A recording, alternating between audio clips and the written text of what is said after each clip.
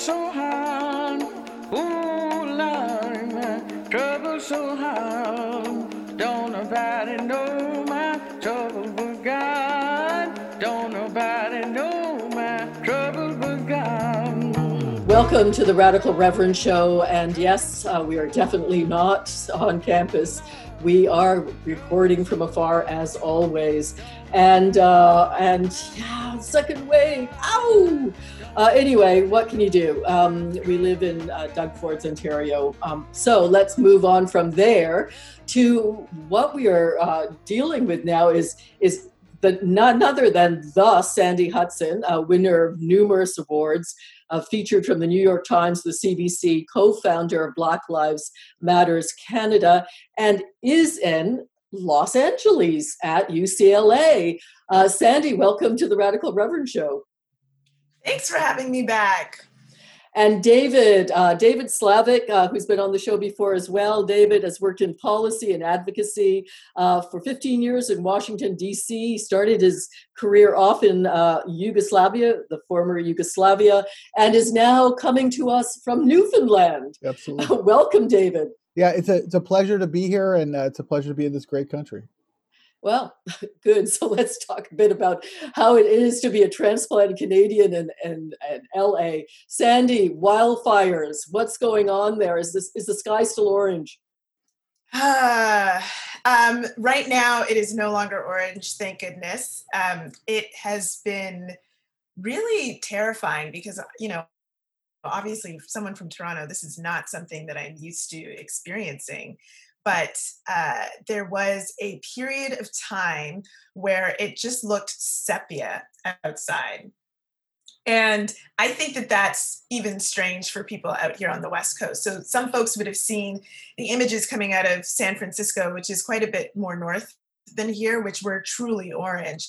But here it just looked like I kept reaching for my eyes to take my sunglasses off and realizing that I didn't have any sunglasses on the one day that I did go outside when that was happening. And I was only outside for 5 minutes, and the irritation in my throat, I was like tearing up. It was terrible. And so we really didn't go outside or open the windows for a few weeks. And even now today, even though it looks fine, I check the air quality analysis every day if in the event to decide whether or not I want to go outside just to take a walk. And so it's been fluctuating still. Sometimes it's moderate, sometimes it's the recommendation is not to go outside, and it looks fine. But it was a weird couple of weeks. There was it was like ash snow. Just falling from the sky. And I've never experienced anything like that before. It was absolutely terrifying.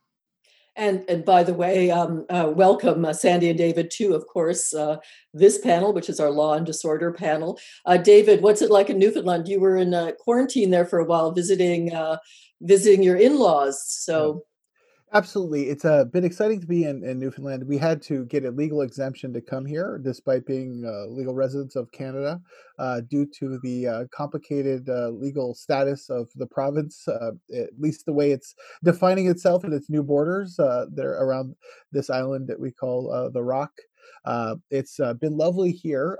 It's a relatively COVID-free environment, so that's been sort of different. And as people who may know about Newfoundland, it is not Nova Scotia, as many people are confused. The air here is very lovely. The sea is beautiful, and the cod is clean and delicious. But it's been quite a contrast being an American and watching what's happening there, having an affinity towards Los Angeles and California as well, and seeing what's happening there, and then being here where it's life is continuing as usual. Yeah, Sandy, to get back to you, COVID, what's happening there where you are? Well, I live pretty close to this large stadium called the Forum. And what they've done is set up in places like that, where there's this massive parking lot, these drive-through test centers where anybody can go and get a test done, and it takes some time to get your results, a few days. But generally, those have quieted down quite a bit. They're not it's not like the long lines of cars or the long waiting lists that I'm hearing about in Ontario.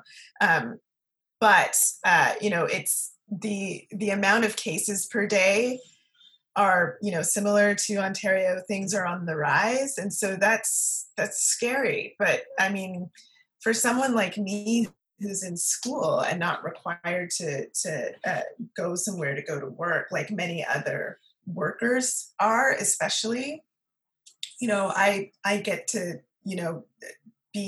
I feel privileged in some way to be able to not have to expose myself. And then we hear the news coming out of Amazon this morning that 19,000 workers in the United States contracted COVID-19 through their work. And I think the takeaway from that is that we hear so often about, young people having parties and having to send the cops in to break up these parties. But I mean, gosh, are we having a conversation about how this like really intense commitment to a capitalist society and the spread in workplaces, in nursing homes, that's a societal responsibility. And we have not wrestled with that in the same way at all. And I hate the distraction of these are young folks and millennial-aged folks refusing to respect. The level of institutional spread through workplaces is far more great. And that's terrifying to me. Absolutely. And let's segue from talking about COVID in general to the news, of course, that broke that that President Trump and Melania, Mrs. Trump, have COVID, and the reaction on social media was kind of interesting. I mean, I as I posted, I said, it's telling a telling moment on the presidency when the vast majority of the tweets I'm reading think this is a hoax or some kind of play or ploy. So you're in the States, Sandy. What are people saying down there? First of all, what are you hearing? And then what the hell is happening? Like, what's going to happen from here? So weigh in. Oh God, what are people saying? The news came through when I was in a study group last night with a few of my friends trying to get ready for a test, and it just feels so bizarre to be continuing life as normal when it feels as though the American empire is like slowly trudging towards civil war. You know what I mean?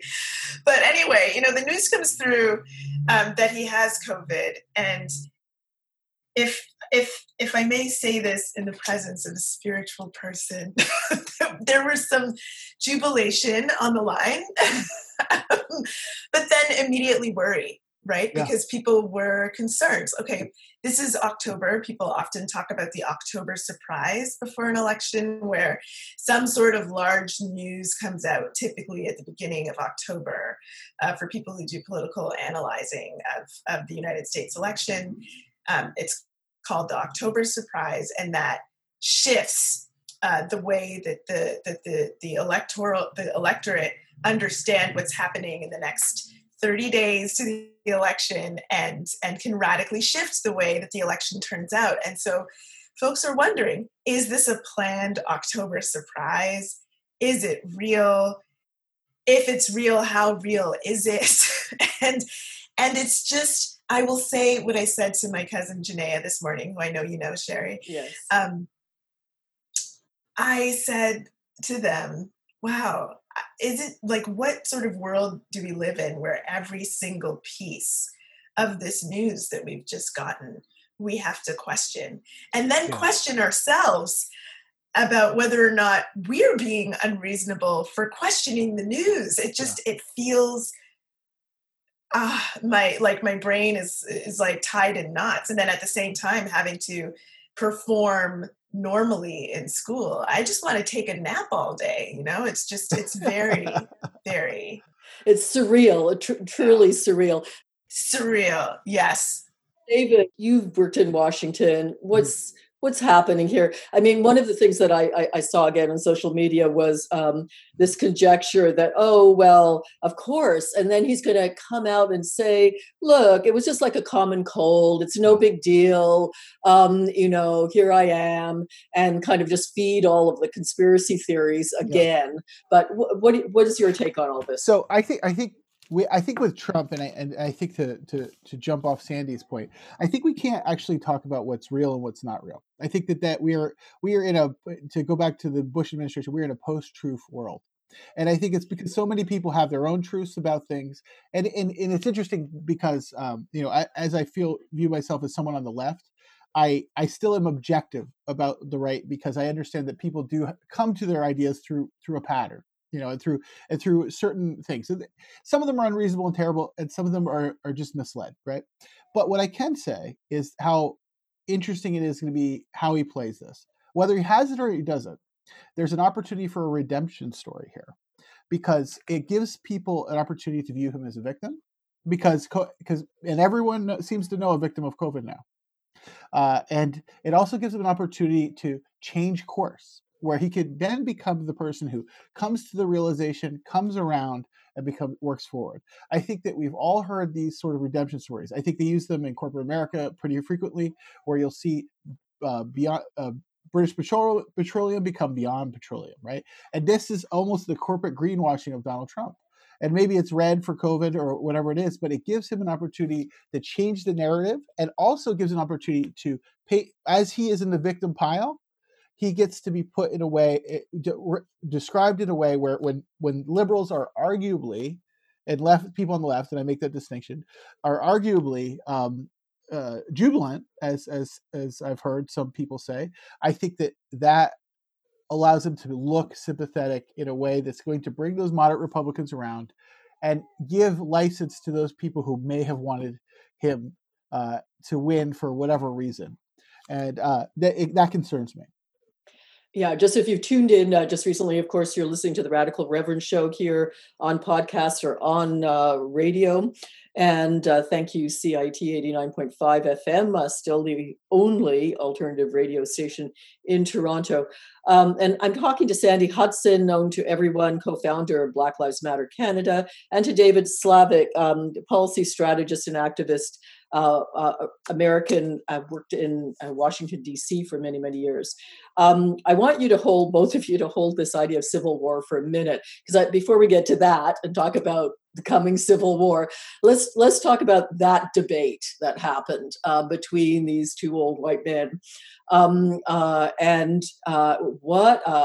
can't say the word, but what a, S *T show this was, and one of the things that struck me coming out of that was how the ghost of Bernie Sanders was kind of, in the background there. It was like sort of, they both trashed him.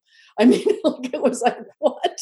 But then the bullying that came from Trump, I mean, the flat out, of course, racist white supremacy that came out with him, giving a shout out to the Proud Boys, but also just he totally dominated that debate. There was no control by the moderator. Like what? I mean, I said, I've been through lots of political debates in my life, and lots of all candidates debates, and run by a church lady volunteer, who has control of the mics, can turn people off and on, could have done this job better. Like, what is going on with that? Sandy, weigh in. Do your worst. Oh my goodness. That debate was terrible. It was total garbage. I mean, from what I heard, and I was doing a lot of yelling at my television, so I only caught a bit of it. But from what I heard, it was just so terrible. I mean, Trump, as someone who's also done a lot of debate prep and debates, a lot of them in student unions though. So it shouldn't be on the level of sophistication of the United States presidential debate. I thought this is terrible. Trump was clearly taking the strategy of never stop talking, get all of your points in as much as possible. And he did well with that strategy. I agree. The moderator was either not present or became a part of the debate, which was stunning. They should have used, the Grammy strategy of turning off the mics when they needed to, but they never did. And then Biden was responding to everything that Trump was saying. It was like Trump was driving this truck. It didn't matter what the moderator had actually asked. He just took it wherever his talking points wanted to go, and Biden was following him instead of taking it to where he wanted his talking points to go. So every time Trump asked him a ridiculous question, Biden answered the ridiculous question. Every time he said, your son was involved in this scandal, Biden was like, this scandal has nothing to do with my son. And then that is then the quote that is put up. Biden denies this instead of Biden telling us what he actually wants to do. And then in addition, he was arguing with some phantom, like bringing up, just so you know, I don't agree with the Green New Deal. Just so you know, I don't agree with violent protesters.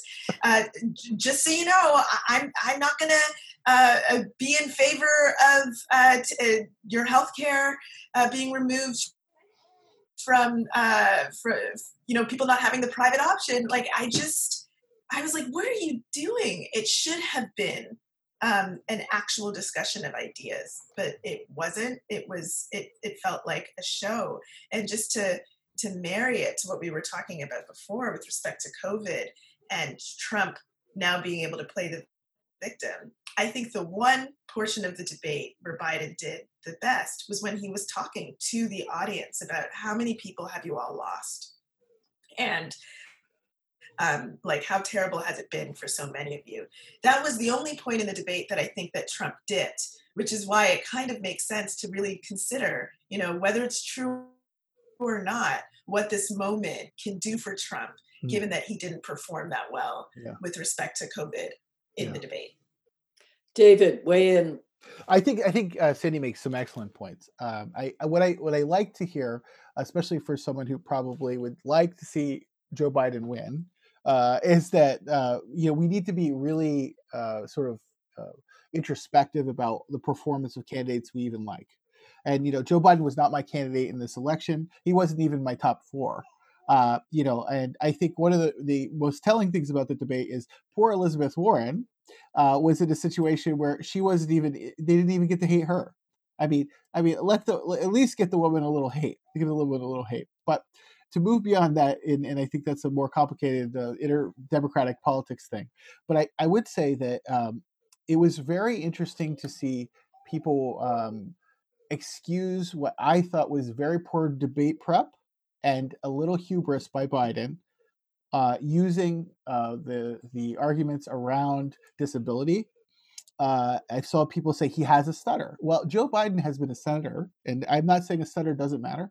Joe Biden has been a vociferous senator who's speaking extremely eloquently when it's come to the matter of banking, when it's come to the matter of who needs to pay their bills, Social Security reduction. He's been extremely eloquent. But when it came to college loan reductions and COVID and Green New Deal, he suddenly found a stutter again.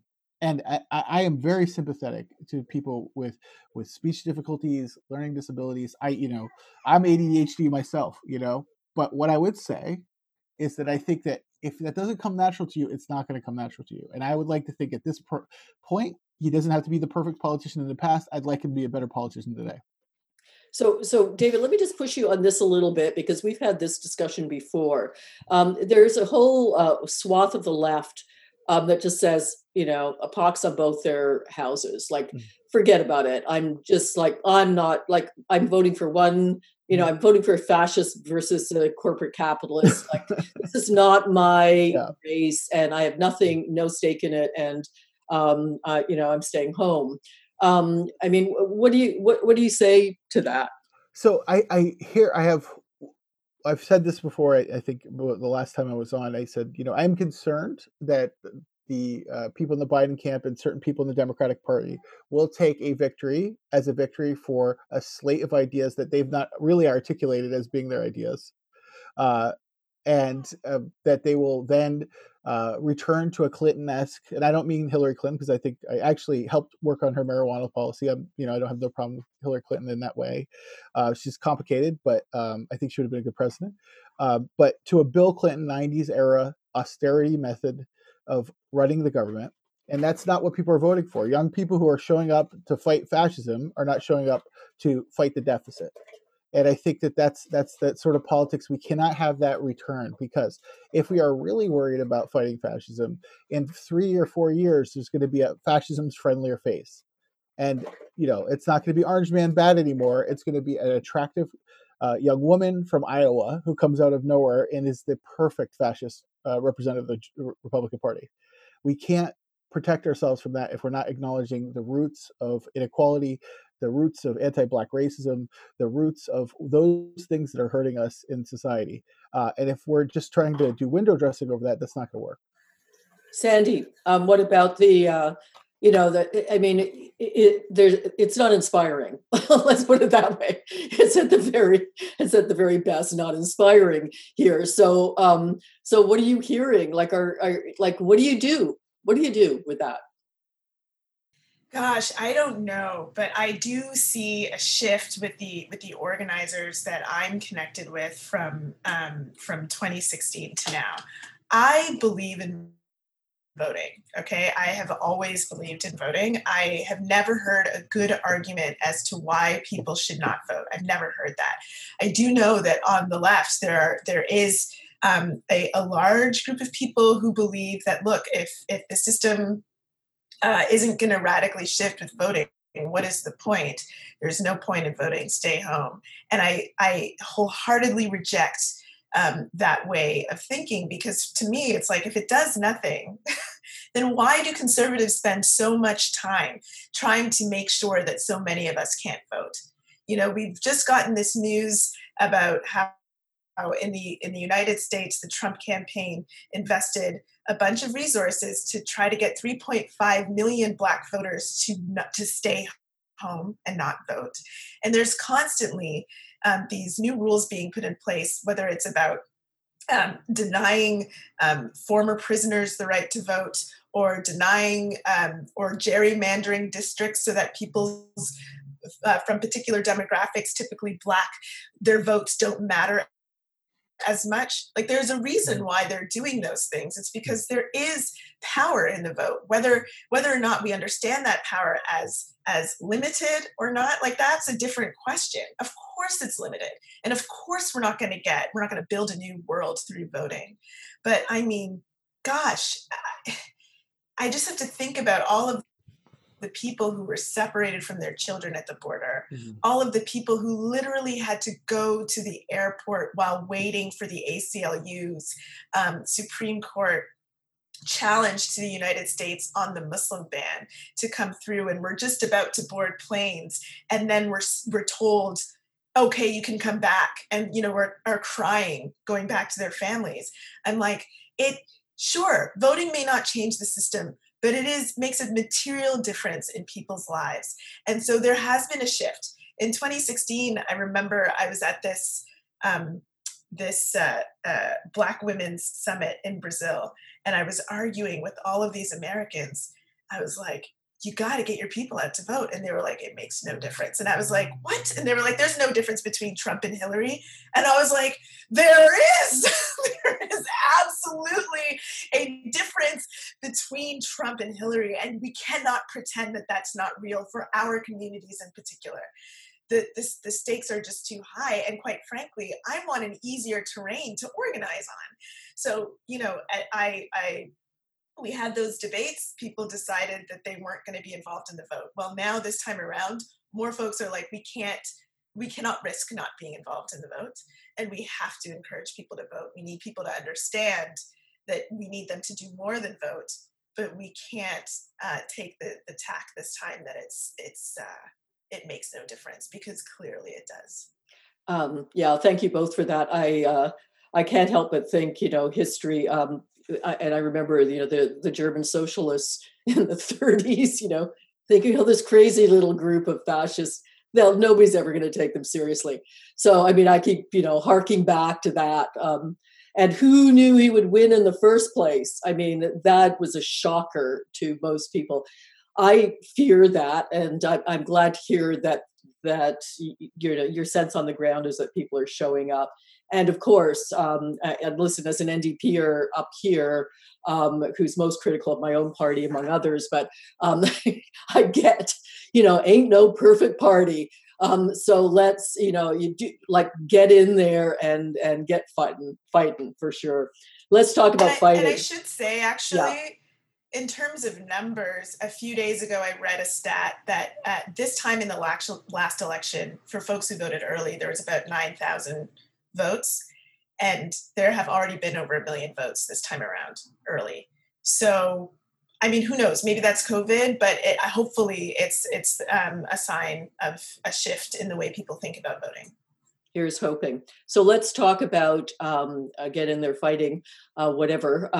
With this, you brought up the word civil war. I think it must be frightening down there. I mean, people have guns, and they're out in the streets, and this dog whistle to the Proud Boys. Not that, I mean, I was just interviewed myself before this show, and I got that question. Oh, but things are different north of the border. They're not different, but there is a matter of scale here. I mean, there's still incredible racism here, and we invented apartheid here, and we could go on, but people have guns down there. There are more guns down there. Sandy, you mentioned this possibility, whatever happens, Biden gets elected, they're not going to take it sitting down, and on the right. And if Trump gets elected, they're not going to take it sitting down. So what do you think? What's going to happen? What do you think is going to happen? What do you think we should do about it? This is the hardest question. I don't know what we do, because I cannot imagine any situation that looks peaceful after the election. If Trump wins, that is going to embolden the way that he's responded to protesters, for example, in Portland. And I went to Portland. I've seen what's happening. It's stunning, there's hardly even any chanting happening at the protests, because the protesters are mostly meek. And, I've been to way more intense protests, and it'll just be a few people standing around on the streets, and then the police come out in riot gear, and they say this is a riot, and they start immediately throwing tear gas. It's wild. That sort of thing will be emboldened by a win. And so what does that do to a democratic society? Okay, so that's what happens if Trump wins. If Biden wins, Trump, it appears, will try to delegitimize the election in the eyes of his supporters. And those supporters are armed. Those supporters are also taking to the streets and attacking people. And so what is that going to look like? I think that it's going to be quite bad. I have a bag packed behind my bed here. And some contacts in Vancouver that have already been warned that in the event that things seem to be untenable, I might just drive up, and try to get out of here, because I'm terrified. Yeah. And I don't know what we do afterwards. I don't know how to plan for it.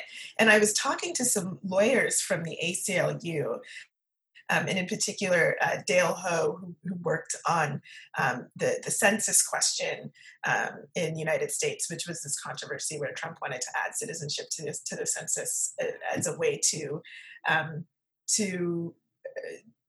further his myth that there's this large portion of non-citizens who are voting and trying to mess with the elections, which is not true.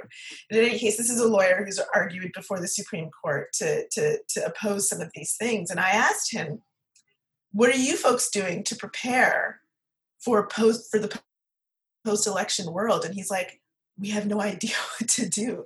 And there's just so much that we're doing in the pre-work before the election that it just feels like we're holding too many plates and everything could fall. And so I don't know who's planning appropriately. It's really scary.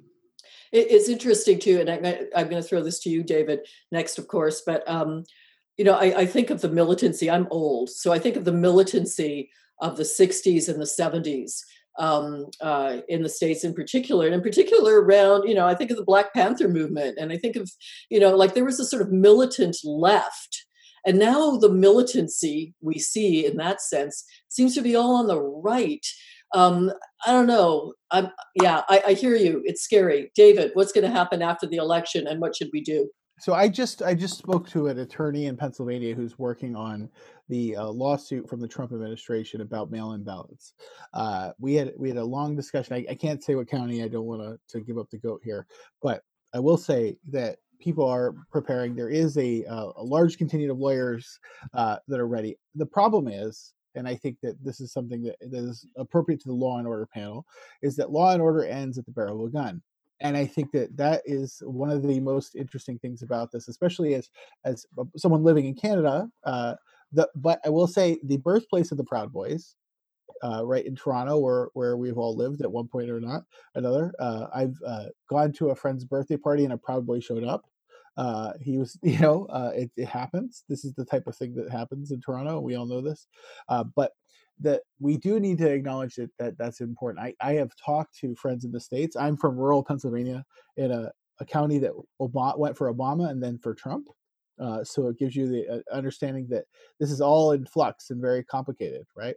And it's about who shows up and who doesn't. To go back to Sandy's point, but I think in a world post-Trump or a world that after in a continued Trump world, I think what we do need to consider is our legal options and our options that go beyond and are more about community protection. And I think that those are the things that we have to be more serious about and also a little more discreet about, because I think people on the left like to tweet out their game plans in ways that they probably shouldn't. It sounds ominous a little bit. What about the Supreme Court, though? I mean, what about this, stacking it? I mean, the legal, this is the law and disorder panel, but I mean, the legal options may be extremely limited if that's the case. Sandy, Supreme Court. I mean, the Supreme Court makeup right now is very scary. It's very, very scary. It does seem as though there's very little hope there at the Supreme Court. There is a legal scholar by the name of Erwin Sherminsky who wrote an article in after Ruth Bader Ginsburg passed, suggesting that the Democrats could expand how many seats there are on the Supreme Court in order to, in the event that they win the election, stack the Supreme Court themselves, which is an option I think that the right would not hesitate to use, to be quite frank, given the reality we're in. But I get nervous about how often the left argues against itself, even when there's nobody on the other side saying the things that would make them need to be cautious. But the other thing that folks have raised as something to be cautious of when expanding the amount of justices on the Supreme Court is that, okay, if they do it, the Republicans can do it too, and they might do it the next time they have power. And it's like, yeah, and in fact they will. So who cares? I mean, and they have, right? Yeah. It's like, is it important enough? Is that an important enough deterrent to throw away the decisions on Roe v. Wade? Like, is that an important enough deterrent to throw away some of the very critical civil rights legislation that have been upheld by the Supreme Court? I don't think so. I'm the type of person I'm like, just stack it then. Like, if that's the only option you have, then that is what you should do, because the amount of people who give birth in this country, who have the ability to give birth in this country, who will die as a result of not having access to proper reproductive care is just far too great to say, well, the Republicans can do it too later. Who cares? Absolutely. Now, so David, here's a question for you, because being sort of an insider in the Democratic Party, I mean, up here in Canada, we have, arguably a Labour Party, the NDP, for whatever, our criticism may be of that. I mean, we have a Labour Party, we have a third party, not the case south of the border. Mm-hmm. And let's face it, the Democrats are funded by Wall Street too. So like, is there hope within the I mean, we've seen the Squad, OAC, we've got some hope there, but I mean, but is there enough hope there within the Democratic Party? You're pointing out that, Biden, even if he wins, I mean, this, so what needs to happen there in the Democratic Party too? So I would Biden wins to make this an actual win for anybody. I think the first thing to recognize about parties is that the party, like a party, a birthday party, a kid's birthday party to a house party, a party is about who shows up. And once you're at the party, how you act is up to you.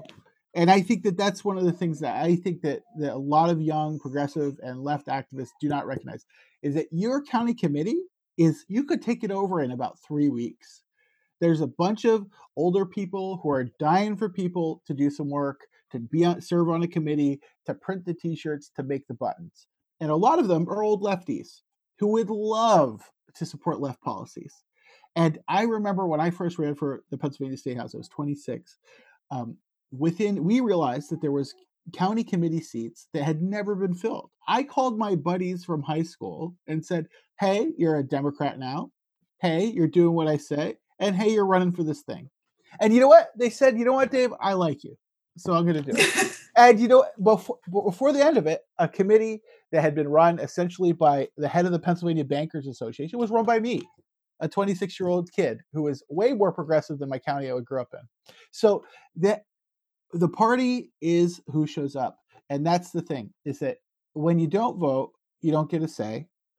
But you also have to say, you cannot have blind faith in the party in the way that I think some of the people who are younger people in the Biden campaign would like us to. And I think you can criticize Biden, you can say he shouldn't have been the candidate, all those things, but you get him elected, and then you sit there in front of their office like the Sunrise Movement did, like a lot of the supporters of the Green New Deal did, like AOC went and petitioned her own leader. That's not something that was done in Washington in a long time. But I will tell you, having done some grassroots lobbying on the Hill for things like FGM, anti-FGM legislations, for anti-human trafficking legislation, you can change things. And believe it or not, Republicans know they have Democrats in their district. And they're way more supportive of certain issues if you can frame them a little differently. So I think as much as I think the Republican Party is a hate group, I think that you have to understand that individual members want to be reelected. Yeah. Let's shift a bit. We don't have all that much time left. Of course, I'm talking to Sandy Hudson, founder of the Black Lives Movement in Canada, a winner of numerous awards, featured in everything New York Times, the CBC. And David Slavick, as you heard, political strategist, worked in Washington for 15 years in policy, and Sandy at UCLA, and David, a lawyer. And this is the Law and Disorder panel on the Radical Reverend Show. So that's what you're listening to. We've been talking American politics. Let's move it a little north of the border now. A deal was struck between Jagmeet Singh, leader of the NDP here, of course, and Justin Trudeau to keep the government in office. And a couple of asks, one that sick pay be extended during the COVID crisis to those that need it, get sick, and also a sort of extension of the CERB program, which was $2,000 a month to people who were out of work because of COVID. David, what do you think of the deal? I'm going to start with you first, since you're in Canada now. So I think that the Trudeau government is not fully taking advantage of the moment. I think that you have a conservative government, a conservative leadership that is, you could say what you want about Andrew Scheer, but he had a boyish Canadian charm that I think they could appeal to people in some odd way that, as an American living in Canada, I can never understand. It's some hockey dad stuff that I don't get. I played basketball, I don't get it, but I do know that it was there. Erin O'Toole is the least appealing human being I've encountered in a long time, and most things that are unappealing are things that have strong flavors, like durian, right, or or sea slugs, or something, something exotic. But Erin O'Toole is unappealing in his blandness, and the interesting thing is so bland that it's actually offensive because it's his like audacious whiteness is actually, like, I find racist just by his mere existence. Now that's like just my feeling. That's my outside feeling. But what I will say about the conservatives is that they're vulnerable. And right now, this is a great opportunity to kick them back to the Western states where they belong. And not just to the Western states, because there's a great history of labor and of minor strikes and things like that in the Western states. I'm talking about kick them all the way into the Arctic. You're showing your Americanism there. Provinces. Kick them all the way into Arctic. But what I would say is that this is an opportunity for Trudeau to be the leader that he wants to be and wants to be known as. We know his reign is not, I don't think, as long as he thinks it is in the future, but I think that he has an opportunity to be, the type of Douglas figure that I think the moment calls for. And I think Jagmeet Singh has an opportunity to position himself for the next 20 years if he can actually force them to do something. Getting them to do the obvious thing is not a win. And I think that that's where we're at right now. I think the obvious thing is to extend CERB. I think the obvious thing is, I think this child, as someone who has 2 children, I just had twins, and we're trying to work and make things work. I think that this child care benefit is fine, but I think it doesn't recognize the realities of today. Working women are put at a disadvantage that is extreme. Working women also vote, and they care about things, and they're often making even more money than the rest of their household. So I think that what we need to recognize is that if Justin Trudeau is going to be the woke man that he wants to be, with his socks and his smile, we need to acknowledge that women need the opportunity to work and make this economy run like it does. And that is what I would do, is I would make those kitchen table issues the NDP's mandate. Sandy, what do you think of the deal? Jagmeet Singh, Justin Trudeau, together again. Yeah, I mean, I really agree with David that they're just doing the obvious. I thought generally the throne speech was very, very lackluster. I'm like, look at the time that we're living in right now. There's so much opportunity to do so much. It was obvious that childcare was going to be promised again by Trudeau. Let's not forget that he's made this promise before, and that the Liberals continue to make this. They've been making this promise for over 20 years. And he made the promise about pharmacare again. And again, let's not forget. The Liberal throne speech read to me like a list of failures. It read like a list of things that they had once promised and did not do.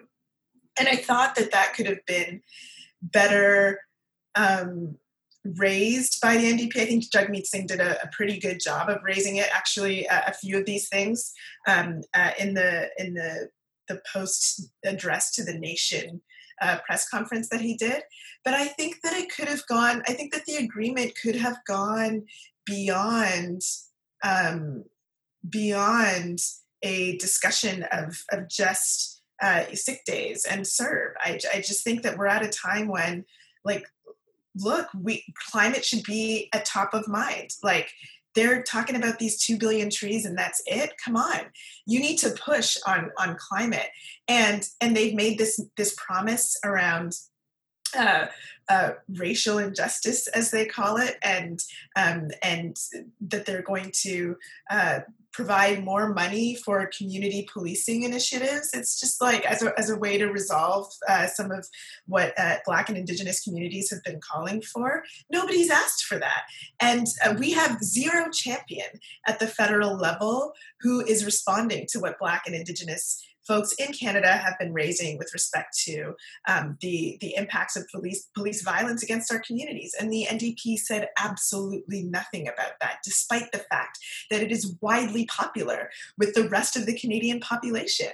And so I okay, they got an obvious deal. It was an obvious thing that the Liberals would have agreed to regardless.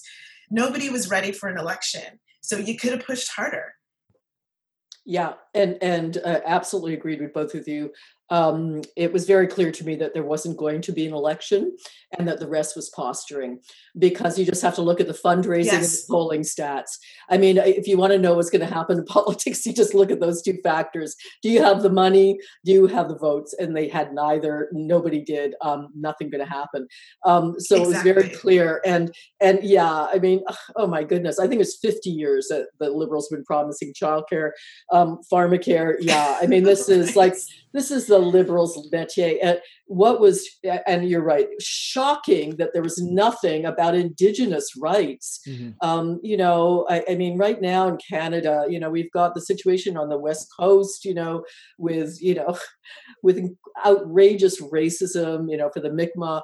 We've got 1492 Land Back Lane happening, an occupation that's being met with bullets and arrests.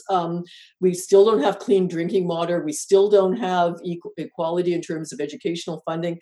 And nothing, just public relations, again, from the government, not even that in the throne speech. So it's pretty shocking. And yeah, I mean, as always, sadly, the NDP just are trying to replace the Liberal Party, which they're never freaking going to do.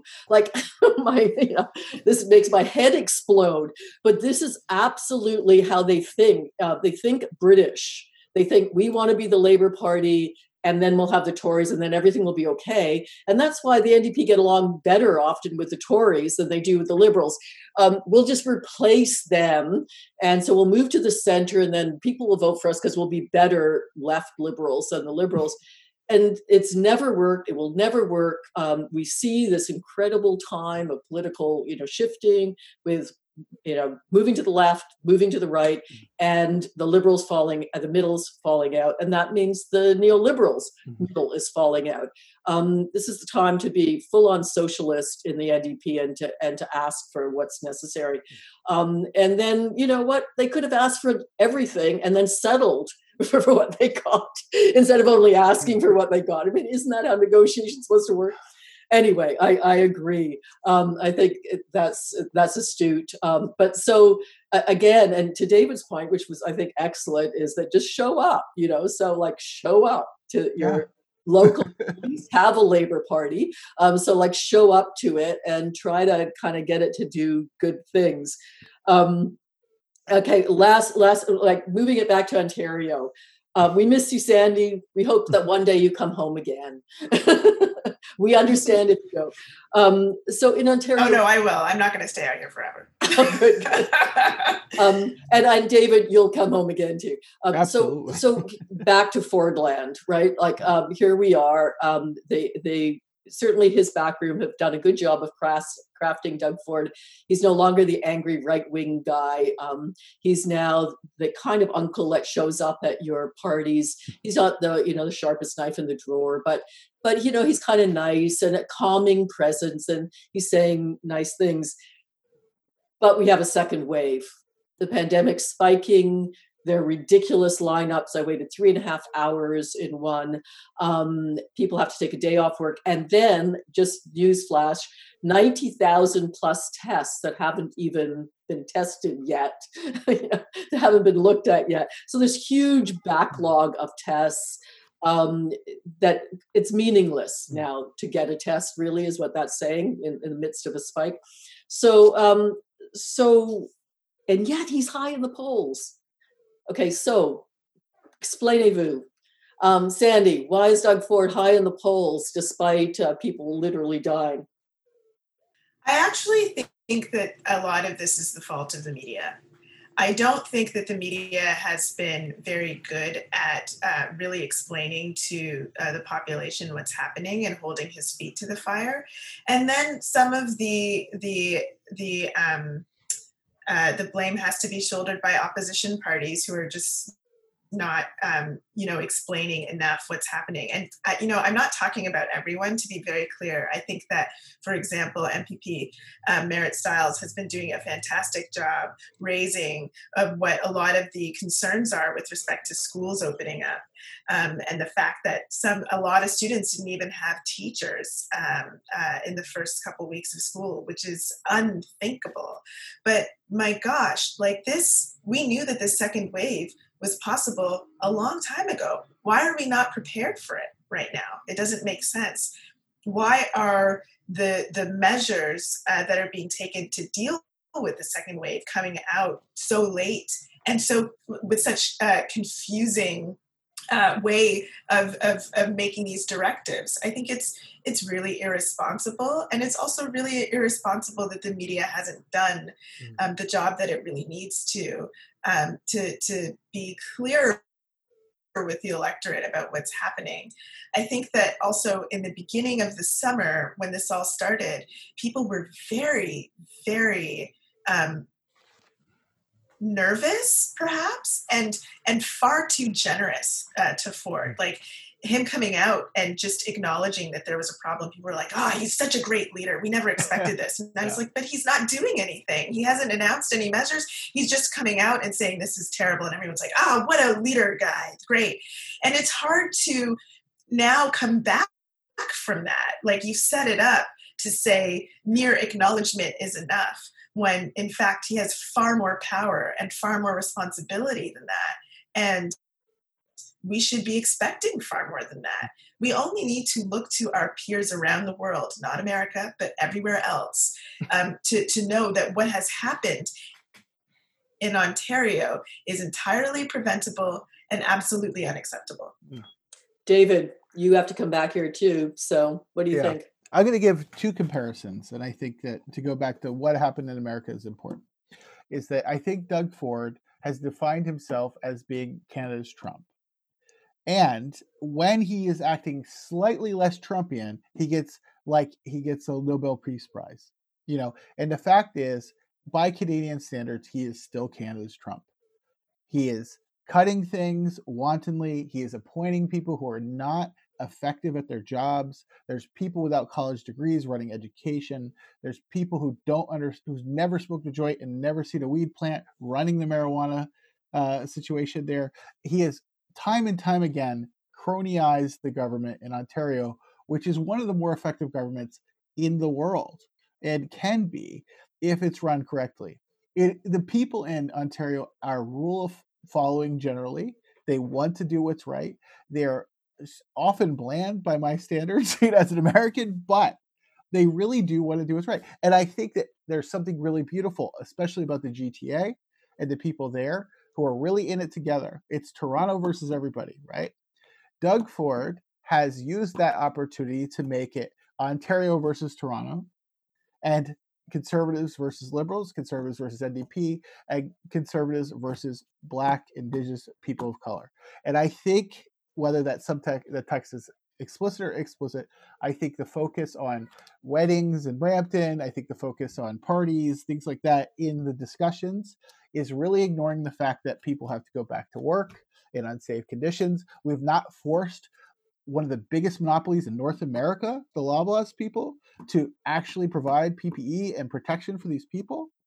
My Loblaws, which is in a very nice neighborhood in the Palmerston area, has been shut down numerous times for people having COVID.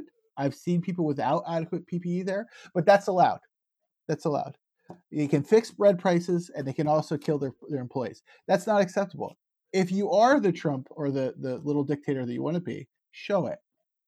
And I think Doug Ford he's talking about his fortitude, but he's not showing any fortitude. And I think that's the problem. It's interesting in Ontario politics, you look back on the days of Bill Davis, and he seems like a socialist in comparison to just about anything that's happened since. Um, but yeah, and I had to work with, I worked with these people for 12 years, many of them. And some of what I see across the aisle now is shocking to me, even just knowing them. So Christine Elliott, who ran against Doug Ford, come on, ran against Patrick Brown, could make her political mark by standing up to Doug Ford, especially now as Minister of Health, and instead does not, literally stands behind him in the press conferences and claps every time he speaks.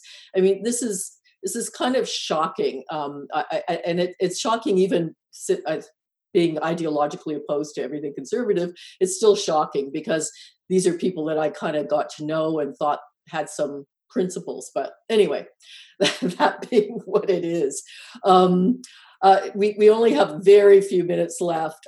So things to look out for, if we can sort of summarize it in the upcoming. So Sandy, you're organizing. How do you organize? I mean, whatever happens down there, I mean, hopefully the uprising, as I call it, will continue.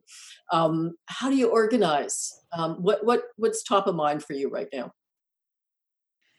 To me, I think the best thing to do is to focus on the local. To focus on the local as much as possible. The local is where the big shifts are made federally. To be quite frank, they all start at a local level. And so, living in California, which is a state where they do a lot of these prop votes at the same time as the election, which are basically referenda on a number of giant items. Like these are really big issues that I'm trying to, assist people in their organizing with as much as possible. And I think that's the same thing that needs to happen in Canada. When we have a political electorate that really seems to disregard and disrespect a lot of what people are demanding be brought to the fore, we have to change our society and the way that we respond to that disrespect by shifting how we look at things at a local level. And so I think, for example, and this is something that Nora and I have talked about on our podcast, I really think that we need to think about how unions are engaging at this time locally. I think that schools shouldn't have opened up, and I think that unions could have been a larger part of that. It doesn't matter that it's not strike time. It's COVID. We've never been in this type of situation certainly in my lifetime. And so, take the hard, the difficult path to say we refuse to put our workers in danger in this way, and we are not coming to work, and see where that takes you. We need to build the type of local actions that are courageous enough to resist a system that is completely ignoring us, because that is what will cause the system to turn and face us, so that we can start moving things the way they need to be moved. So both in America and in Canada, I really, really, really think that the crucial space for organizers right now is local. Thank you. David, very, very quickly, we just a minute left. Thoughts? So I have to agree 100%. This is rare in my life that I've said that, but I would say that especially in Ontario, I think that the teachers union has some power. I saw them act in a really powerful way this past year. What I would like to see is for people on the left to shake off their COVID sort of anxiety. I think we're all running high with cortisol, and understand that the power of the people is now. It is really important. I'm sitting here in Newfoundland. The Dominion workers, which is the Loblaws company, are on strike for the last 7 weeks. I haven't been able to get half of the stuff. I've been able to get my sriracha for about 6 weeks, which is, for a yuppie like me is hard. But you know what? Every time I go by there, we beep, we give them some donuts. That's what we do, because this is the time and this is the place. And the place is where you're sitting. And I think that's the most important thing we need to take away. Thank you. And you've been listening to the Radical Reverend Show. Always interested in your comments. Please keep them coming. Till next time, just remember, resist.